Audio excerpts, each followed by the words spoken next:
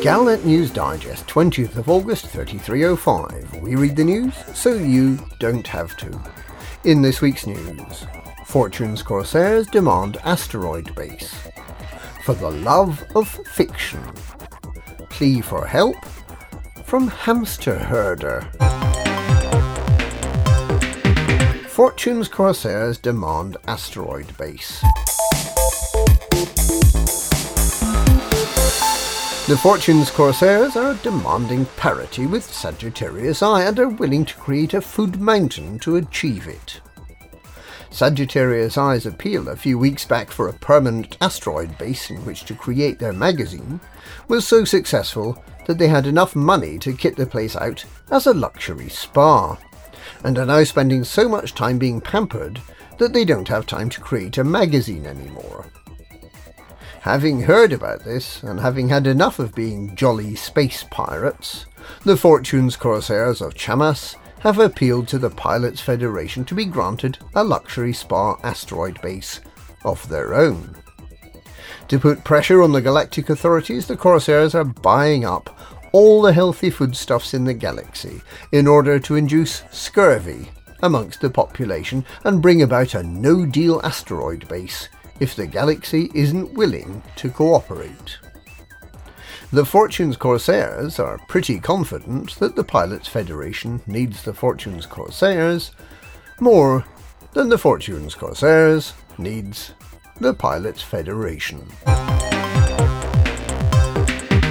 For the love of fiction.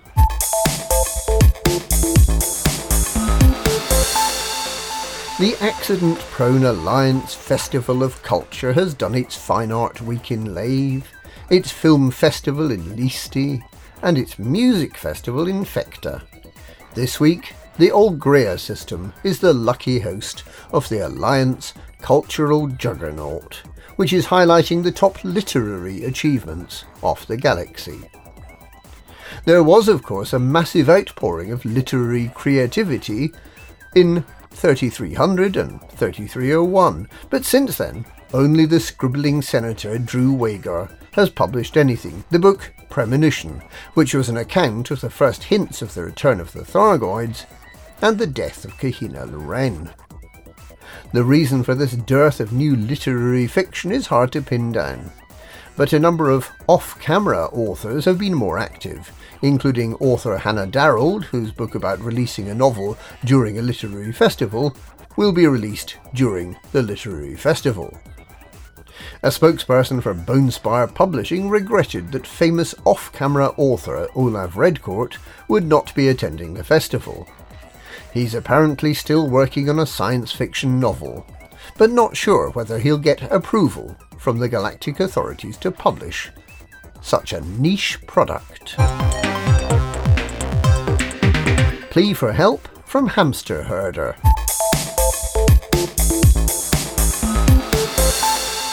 A note slipped out of the Pilots Federation server rooms on Founders World suggests that all may not be well beneath that organisation's seemingly smooth exterior.